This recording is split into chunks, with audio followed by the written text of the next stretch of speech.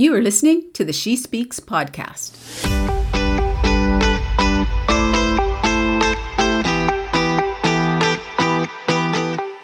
The She Speaks podcast is here to normalize our experiences in life and business by sharing our stories of rising from the proverbial ashes of our real-life trials and tribulations. When we share our experiences, we give others permission to keep putting one foot in front of the other, remember to breathe, and to never, ever leave the power of our promising futures on the table. Tune in weekly for fresh new content that will inspire you to share your story too.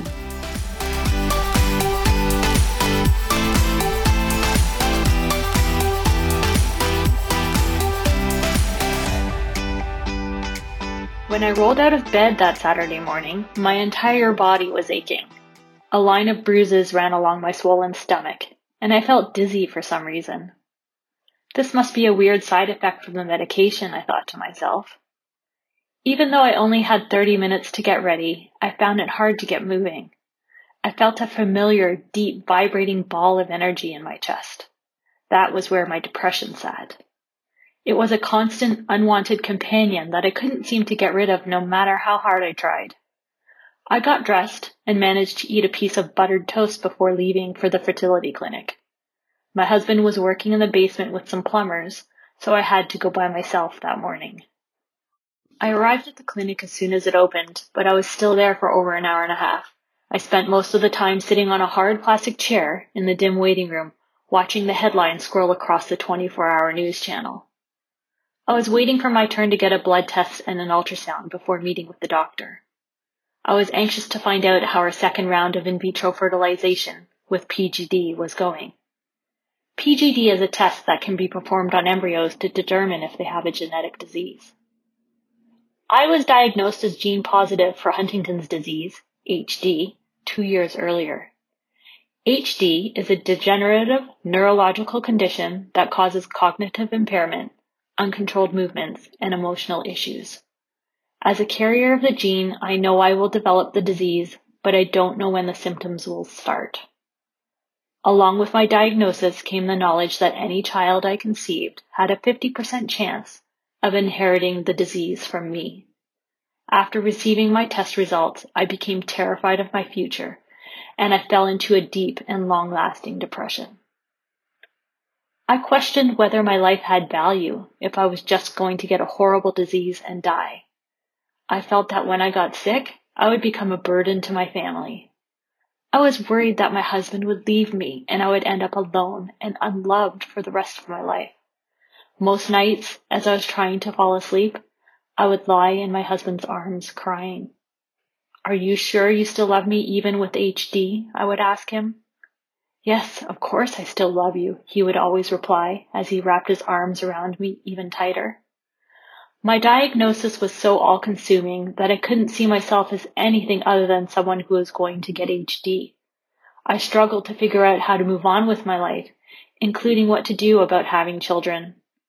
Would it be morally correct to have a child when there was a 50% chance of passing on the disease? Could I live with the guilt if my baby inherited HD from me? Amidst all that anguish, depression, and loss, my husband and I decided to have a baby despite the risks. If our child inherits HD, there might be a cure for it by the time they grow up, I said to comfort myself as we tried to conceive month after month after month with no success. Eventually, we sought the help of a fertility doctor. We tried fertility treatments that were as minimally invasive as possible, starting off with cycle monitoring, intrauterine inseminations, and more. Unfortunately, none of the treatments worked, and I was dealt a second medical blow in a short period of time, undiagnosed infertility. The only option left to us was to try in vitro fertilization. Since we were going that far, we decided to pair the treatment with pre-implantation genetic testing, so that we can ensure our baby would not inherit Huntington's disease from me. When I finally left the fertility doctors that Saturday morning, I was still feeling dizzy. I went through the drive-thru on the way home and picked up coffee and donuts for the guys working in our basement. Immediately upon opening the front door, I smelled sewage coming from downstairs. The pungent scent was making me gag. Turns out that the plumbers had discovered a cracked sewer pipe, which they were in the process of fixing. I quickly placed the coffee and donuts at the top of the stairs and yelled down to let them know it was there before retreating back outside, away from the smell. I slumped down onto the front steps, resting my head on the brick wall beside me, exhausted and still dizzy. My coffee and donuts sat next to me, untouched. I probably shouldn't have been driving today, I thought to myself. I didn't ask my husband for a ride because I knew that would be like admitting I couldn't handle it. And as soon as I acknowledged how hard it was, I wasn't sure if I'd be able to keep doing it. I received the results of our second IVF on a cool fall afternoon. I had the day off and was puttering around the house, doing the laundry, vacuuming, and cleaning the dishes, anything to keep my mind off things. I was anxiously awaiting a call from the clinic nurse with our pregnancy test results. When the phone rang that afternoon, I was almost afraid to answer it. "Your test has come back negative. I'm so sorry," she said. "Okay, thank you," I managed to squeak out before hanging up the phone and collapsing onto the bed, sobbing. I knew in that moment that I wouldn't be able to continue doing fertility treatments. I was physically and emotionally drained. My husband and I were faced with another life-altering choice. Did we want to go against what our friends, family, and society expected of us and live child-free? Or did we want to try adopting to create our family? I always knew that I wanted to be a mom, and I didn't want to give up on my dream. After giving it a lot of thought, we decided to try adopting. Miraculously, 5.5 years after we started trying to have a baby, we created our family through adoption. When I was diagnosed as gene positive for HD and with unexplained infertility, I didn't understand how I could ever be happy again. It was impossible to foresee a time when the pain would diminish, but I knew that I didn't want those medical issues to ruin my life. I had the desire to find happiness again and made it my goal. I belonged to multiple support groups, I went through individual counseling, and I read memoirs about people struggling with similar things. I was constantly challenging my own thoughts, beliefs, and fears so that I could keep pivoting until I made my dream of becoming a mom come true. Even once that happened, I still had a lot more work to do. I had to learn to see the positives in my life, to view myself as more than my disease, to understand that my life has value even when I start to have symptoms of HD.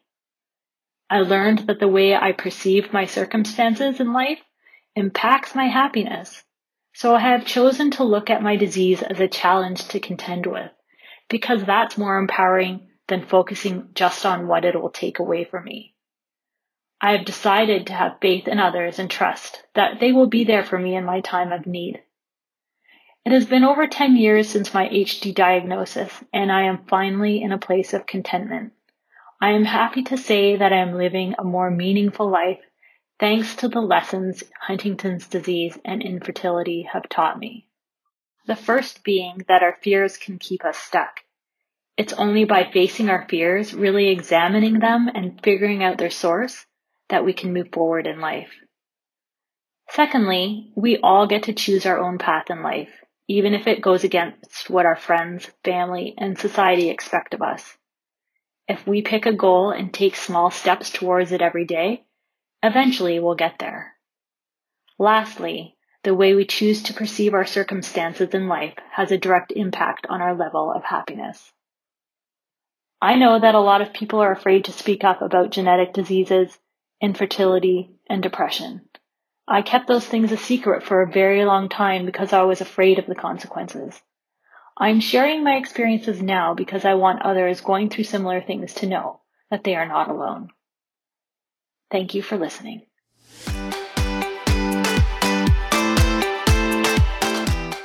Thank you for tuning in to the She Speaks podcast. If you like this episode, please be sure to send us a 5-star rating and review on iTunes to help us reach more listeners.